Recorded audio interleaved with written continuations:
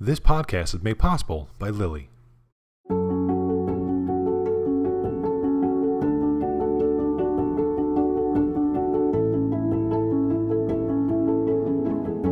Welcome to the BreastCancer.org podcast, the podcast that brings you the latest information on breast cancer research, treatments, side effects, and survivorship issues through expert interviews, as well as personal stories from people affected by breast cancer.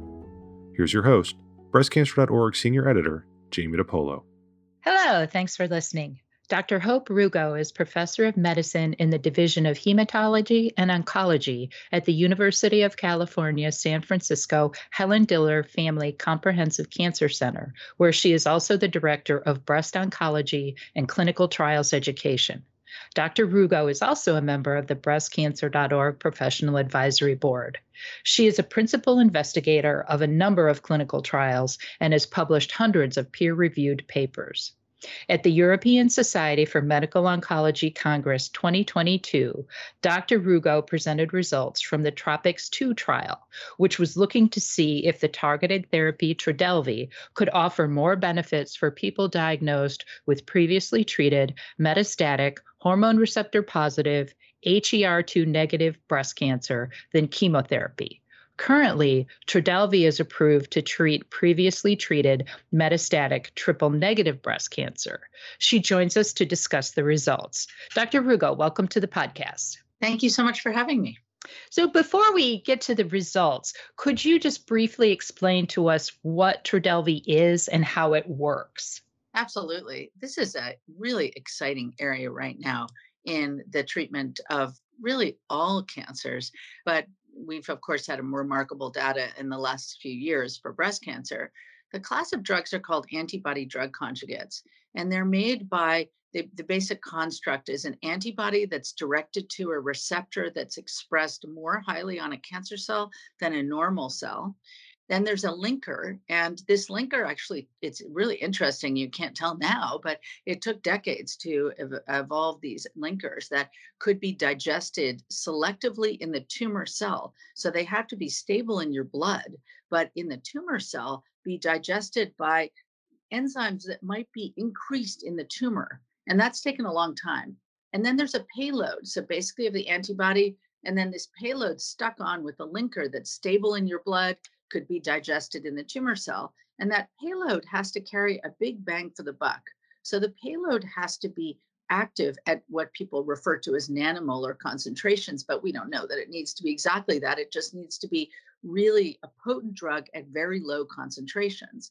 And then what happens is the receptor has to be something that when an antibody binds to that receptor on the cancer cell, that it actually brings, it's a fascinating process. It brings the antibody drug conjugate complex into the cell. So basically the receptor is internalized. It's then digested. These proteases or enzymes in the cell digest the linker and release the toxin.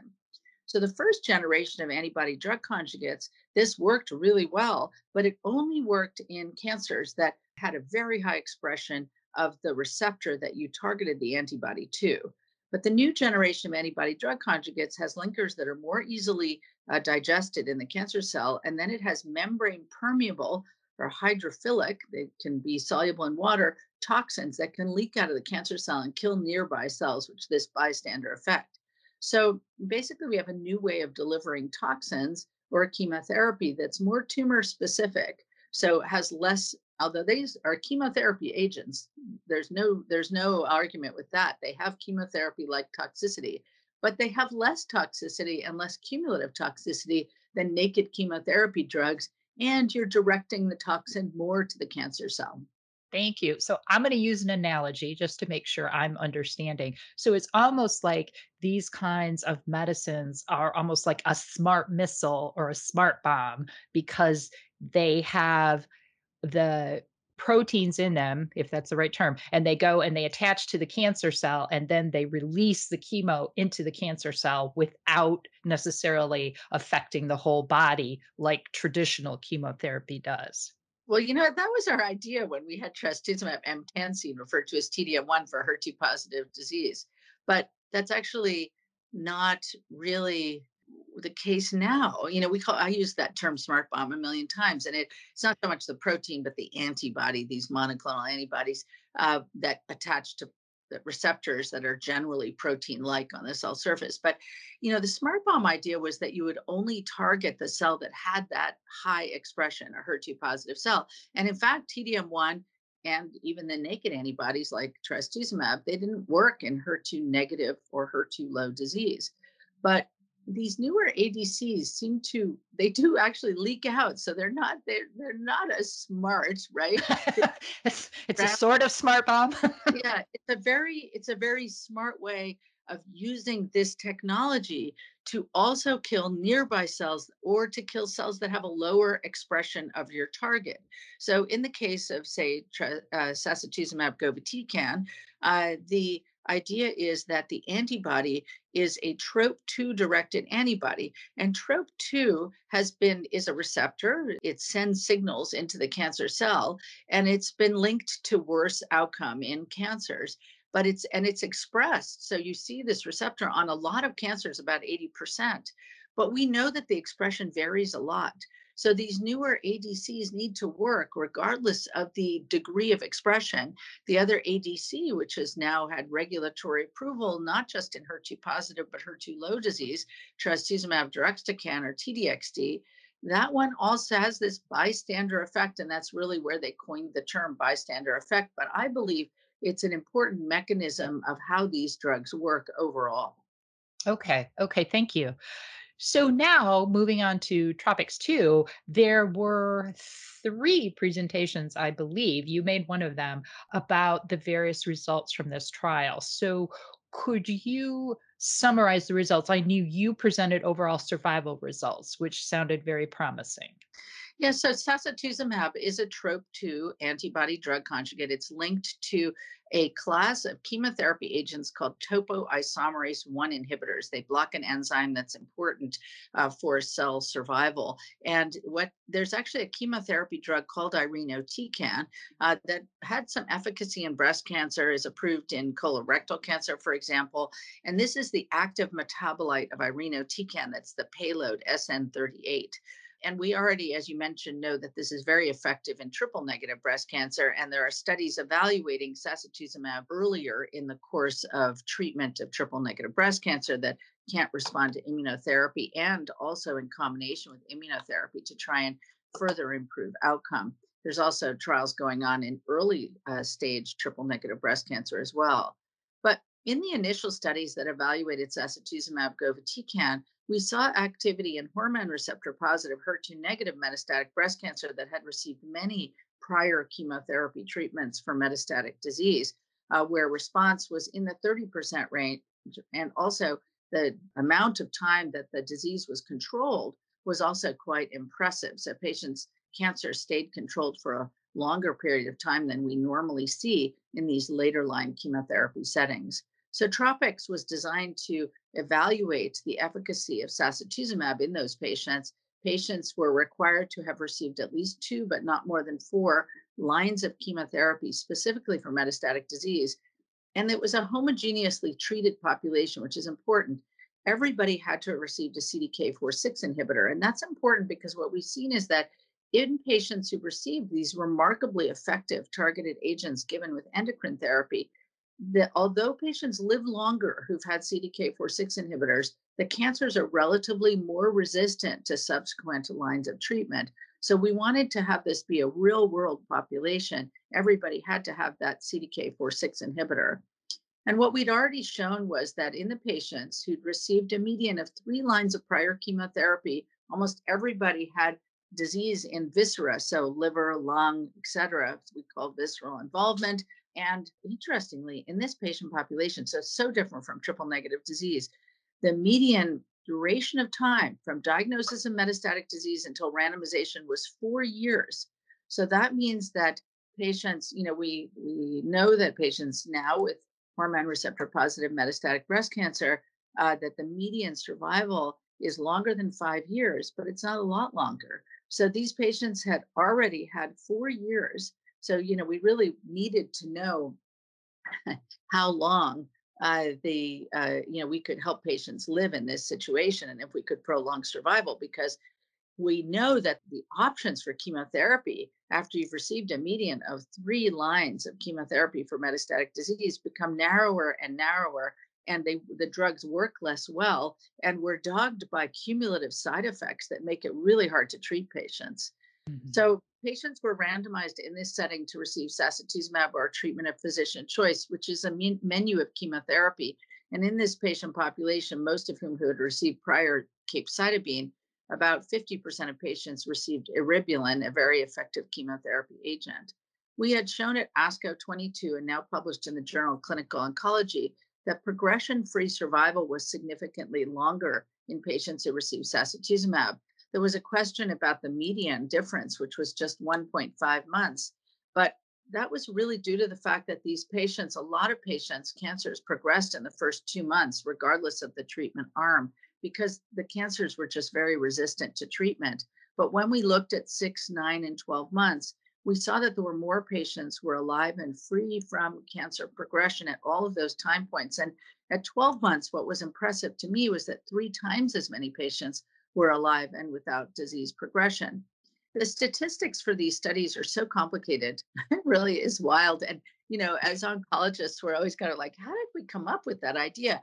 But now a lot of studies are using what's called a statistical hierarchical design, where each endpoint before has to be significantly better with the experimental agents before you can look at the next endpoint.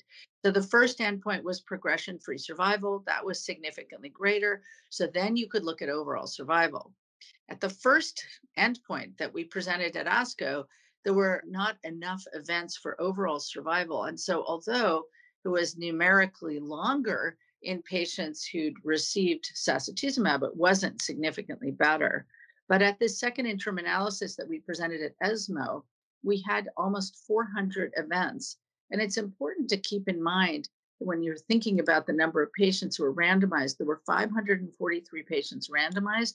There were 390 survival events. So this is a much more mature analysis of understanding, what happened to patients in the natural history of their metastatic breast cancer. And what we showed at this analysis was that overall survival was significantly longer in patients who received sacituzumab, a very encouraging result. The median difference was 3.2 months, but the absolute numbers were 11.2 months for the chemotherapy and 14.4 months for sacituzumab. And this was a highly significant difference. When we think about the percentage of patients who are alive at 12 months, that's also to me a very important endpoint in thinking about what I tell my patients and how I can treat my patients most effectively. And it was 47% for chemo and 61% for sacituzumab. So that was really important. Because we had survival benefit, we looked at response, clinical benefit rate, duration of response. Those were all greater with sacituzumab. And the only complete responses were actually seen with sacituzumab. We looked at quality of life, and we saw a significant delay in deterioration of global health status and quality of life, as well as fatigue, with sacituzumab compared to treatment of physician choice. And we looked at a number of different patient reported outcomes, different subset analyses in the presentation by my colleague Aditya Bardia. And we saw in that analysis as well that there were really a delay in deterioration in almost all of the different factors that we evaluate that could be important to our patients.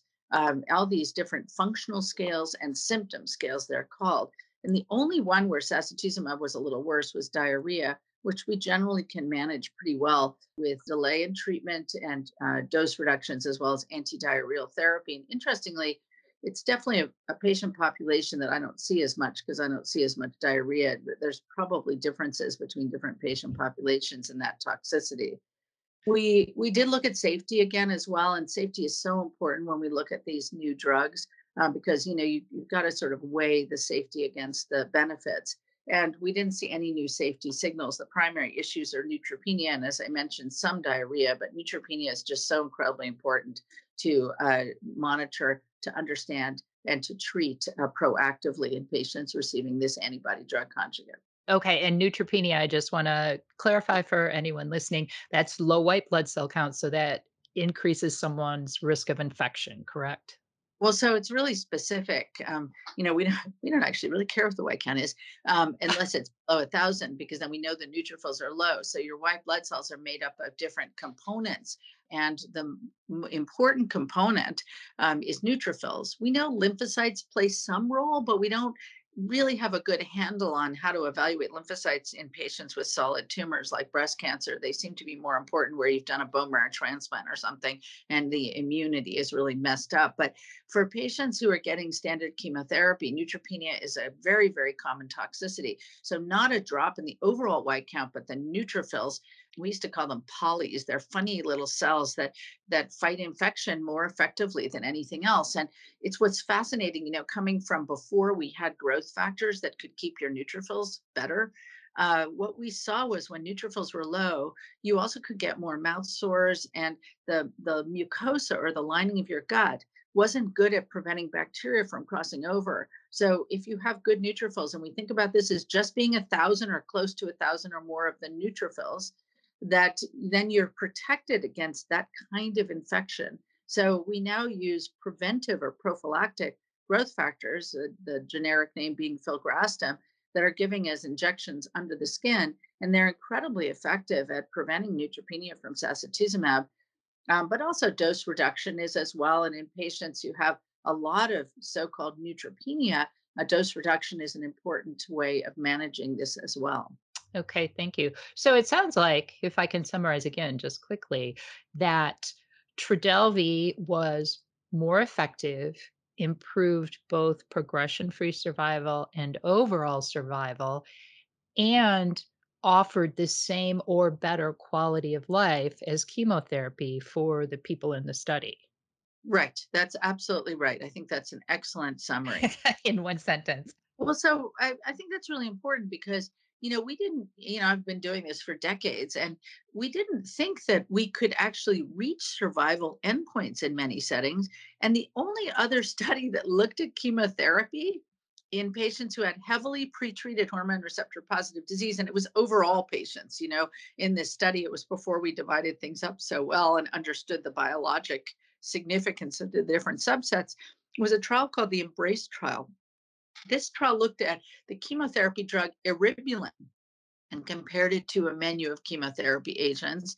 And the menu was actually quite similar to what we used here in TROPICS-02. And what they saw was eribulin improved outcome and improved survival, but the median difference in survival was in the, slightly under 2-month range. And so, then eribulin became a standard of care and got approved. And now we have a drug that's superior to eribulin, which, almost 50% of the patients received. So it is really a big advance in this patient population. But we have to think about that in the context of other drugs that we have available, which of course is your next question. Yes. Well, I do want to ask about the HER2 low cancers in this study. I know that was, again, presented by one of your colleagues on the study. And it sounds like Trodelvy is approved to treat metastatic triple negative breast cancer. Your results showed, okay, now it can offer benefits to hormone receptor positive HER2 negative disease. And also, it sounds like, if I'm remembering the results correctly, Trodelvy can also help treat now HER2 low disease. So if you could talk about that. Well, so I think that I need to talk about that, not to redirect at all, but I think we need to talk about that in the context of trastuzumab deruxtecan. And I would say it's not also that it would treat it, it is that in hormone receptor positive HER2 negative breast cancer, about 2/3 of patients, tumors, have a low expression of HER2 without gene amplification. So they don't meet criteria for having HER2 positive disease, but they don't have zero expression either. And it's important to keep in mind that we don't, our tools for looking at HER2 were all designed to differentiate positive, you can get trastuzumab, or negative, and not to differentiate between low levels of expression. So there's a lot of work going on trying to understand that. And the discordance between different pathologists, there was a recent paper, 8 pathologists looked at tumor samples, and they had a greater degree of discordance in patients who had so-called HER2 low 1+ disease versus 2+ disease. I mean, really significant discordance. So, differentiating 0 from 1 plus is something that we're still struggling with and looking at. But trastuzumab deruxtecan, as you know, demonstrated these unbelievable superiority results, comparing trastuzumab deruxtecan, I'll call TDXD, versus our prior standard second-line therapy for HER2-positive breast cancer, TDM1. I mean, huge difference with a p-value none of us have ever seen before, and we're looking forward to hopefully seeing survival improvements in the next, few months, potentially at a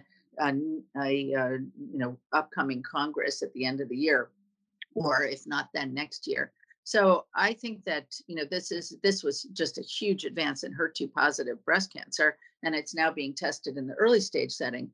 But when they did their initial studies with TDXD, they also looked at patients who had low expression of HER2 and even HER2 zero, because they had postulated from preclinical data in animals and cell lines, et cetera, that there would be this so-called bystander effect that we were just talking about. So the idea was you would get a little bit of a signal. So they did what's called a phase 1 umbrella study and treated about 54 patients or so. And they saw a very nice response and very good disease control, kind of similar to what I talked to you about sacituzumab in their initial phase 1 study. The number of patients who had HER2 zero was minuscule, so it was really hard to evaluate. So they designed their next study to be powered to look at patients who had HER2 low that was confirmed centrally, 1 plus or 2 plus without gene amplification, and in patients with hormone receptor positive disease. And in contrast to TROPiCS-02, the median number of lines of chemotherapy was just 1. 70% of patients had received CDK4/6 inhibitors, about 90% had visceral disease. And so it was a much less heavily pretreated group of patients. And as presented at ASCO and published in the New England Journal of Medicine, they saw tremendous improvement in progression-free and overall survival in the hormone receptor positive group. And there was a suggestion of benefit in a sort of exploratory analysis of the 58 patients who had triple negative disease. So because of that data, there was a big call to look at HER2 low status and how it affected efficacy of sacituzumab. So we went back and looked at this. Now remember that, again, the ability to differentiate HER2 zero from 1 plus is not great. And but we did this centrally, of course, in the patients who were treated on TROPiCS. And what we found was, as you pretty much would have expected in the HER2 low and HER2 zero population. So we had a little more patients who had HER2 low than HER2 zero, again, this is what we've seen. So maybe 60% or so, 65% were HER2 low and the rest were HER2 zero.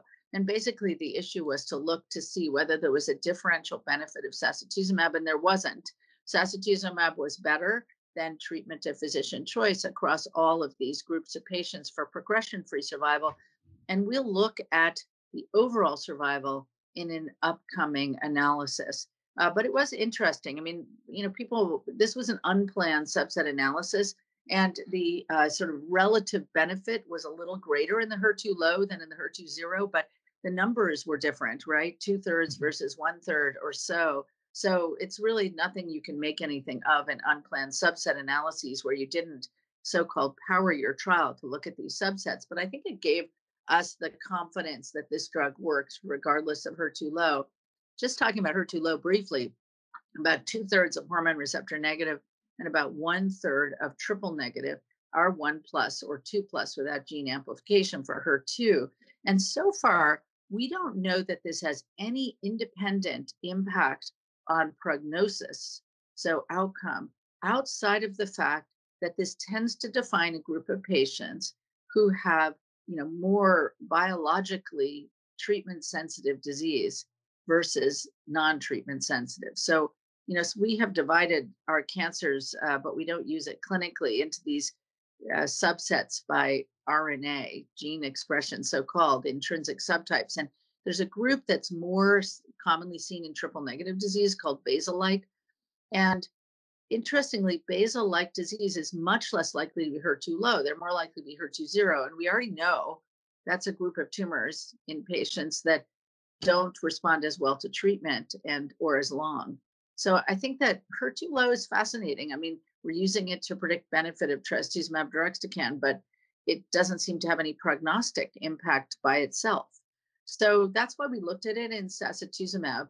in TROPiCS-02. And I think that was very helpful confirmatory data. Okay, thank you. I'm curious, given all the research you do, are there studies going on to more accurately separate cancers into HER2 low, HER2 zero, HER2 positive? Is that something that's being done? I mean, I know you said that it doesn't necessarily affect prognosis yet, but perhaps if we had better tests to figure that out, would it? I'm curious. I don't know. I think that there's a little bit of data from a trial called the DAISY trial that was done in France, which is fascinating. And that trial actually presented some data at ESMO 22 also, where and there's other studies that have looked at this sort of heterogeneous expression of HER2 low across different sites of tumor and across even one site of tumor. And so that, it's tumors we know have heterogeneous expression of HER2. We've seen that in HER2 positive tumors where, you respond better to HER2 targeted therapy if you have a lot of HER2 positive cells versus very few. And, obviously we're not going to take out all of the tumors in a metastatic disease, but it does, I think trying to look at potentially imaging ways of finding out how heterogeneous HER2 expression is would be really fascinating for the future. I don't know if we're going to get better tests. There is a study called Destiny Breast 06 that's looking at HER2 ultra low to try and address this question. It's over 800 patients, first line chemo for hormone receptor positive disease, HER2 negative, that's looking not only at 1 plus or 2 plus, but also at patients who just have more than zero, but didn't quite meet a 1 plus. And it will be very interesting to try and see if the drug is equally effective in patients who have ultra low disease. Generally, people believe that it will be, and that this sort of differentiation in HER2 low is a little bit contrived, and it was part of what did this, powered the study, and it led to great results and approval, which is, you can't argue with that, and a new treatment option for our patients. But do we really believe that patients who have HER2 zero disease aren't going to benefit early on from TDXD? No. But right now, it's sort of led to a treatment paradigm or approach, which is that in patients who have HER2 low disease, hormone receptor positive in the second line setting, we would preferentially use TDXD. In triple negative disease, sacituzumab, because we have phase 3 data. But then we want to understand the effectiveness of these drugs in sequence. And so that's sort of the next step in our investigations. And then for the third of patients with the most common subset of breast cancer worldwide, we have sacituzumab govitecan as an option in those HER2 zero patients. And we, of course, will be looking at sacituzumab in less heavily pretreated settings as well. Okay, actually that was I think you might have answered my last question, but I'll ask it anyway. So all this information together, if you could kind of put it in context, say I've been diagnosed with metastatic hormone receptor positive. Well, actually, I'm not even gonna because it sounds like we have, it doesn't the hormone status may not matter and the HER2 status may not matter. So I have metastatic disease. It's previously treated. What do all these results mean for me now? Do I have more options? Are there more what is the sequence now? What would you tell your patients? Well, I think first, the subset really does matter a lot. I mean, hugely, right? So, in patients who have who have HER2 positive disease, there's a separate path of treatment, and that's really important because HER2 positivity, 3 plus by immunohistochemistry, looking at the protein, and or gene amplification in those patients, HER2 targeted therapy is critical and makes an enormous difference on survival. So if we take out that group of patients, we have patients who have triple negative disease and hormone receptor positive disease. In that patient population, in hormone receptor positive disease, we're now looking at patients based on the recent regulatory approval in the United States, based on if they have a little bit of HER2 expression, so-called HER2 low in the second line setting. But remember, this is chemotherapy we're talking about. So our first treatment in those patients is sequential endocrine therapy with targeted agents, CDK4/6 inhibitors, aromatase inhibitors, fulvestrant. We're still working on these oral drugs like fulvestrant, as also was talked about at ESMO. We haven't quite figured out the exactly right way to study them. They're not out there quite yet. But other targeted agents are being evaluated. The everolimus, alpelisib, which has toxicity issues but is still quite effective, and other agents. So this is all what we do in sequence. First line chemotherapy in these patients tends to be capecitabine because it's an oral agent, no hair loss, and people have a lot of freedom if they tolerate and metabolize capecitabine. It's a great option. So then we get to the second line, hormone receptor positive disease. So we're going to look at our HER2 expression. If it's HER2 low, we're going to use TDXD. There is some hair loss. And one of the, I think, key toxicities we have to manage nausea.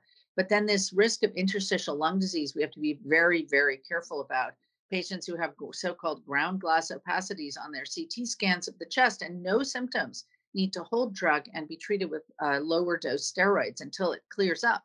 And then they can restart.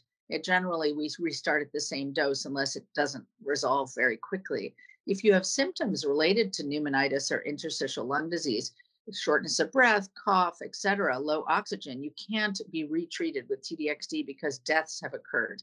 So that's a really critical component.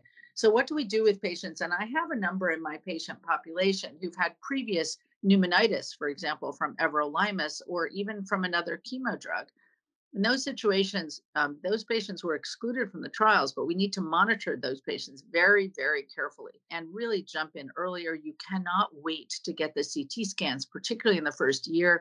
I don't recommend going any longer than 9 weeks for the first year. And if you did really, really well, maybe you could go out to 12 weeks, but you don't want to wait until symptoms develop. And that's a question that's been asked a lot. So that's what we're doing in that patient population. In the triple negative patient population, I would use sacituzumab because there's phase 3 data in over 500 patients with improved overall survival. So now we get past that time, or we get to our patients who have hormone receptor positive HER2 zero disease. In that patient population, I would use sacituzumab. The trial required that patients have 2 lines of prior chemo. Sometimes we're a little wiggly on that and use it a little bit earlier. We see less toxicity and better efficacy. If you're, strictly holding to the trial, you would use it after 2 lines of chemotherapy. And in patients who've now received their, trastuzumab deruxtecan or sacituzumab, depending on the subgroup, I would try the other agent in sequence. And it doesn't have to be right after the other one, but it could be after another line of chemotherapy, because I've actually already seen patients who benefited in sequence. There's a whole nother area, which is how do we treat patients with brain metastases? We know, for example, that TDXD has efficacy in patients with brain metastases. There are studies looking at this and looking at it with sacituzumab govitecan. So we want to be able to use these drugs in sequence as well. I think it's important to keep in mind the side effects, the low neutrophils that we talked about earlier for sacituzumab, making sure we manage the neutropenia and the diarrhea. For the patients with TDXD, I think upfront management of nausea is incredibly important. Olanzapine, the antipsychotic at low doses, has been my friend because it just works incredibly well for the delayed nausea. And you take it every night at bedtime, helps people sleep, doesn't have some of the other side effects that our anti-nausea drugs have, and then monitoring for pneumonitis. Okay, Dr. Rugo, thank you so much. This has been incredibly informative, and I really appreciate your time. Great.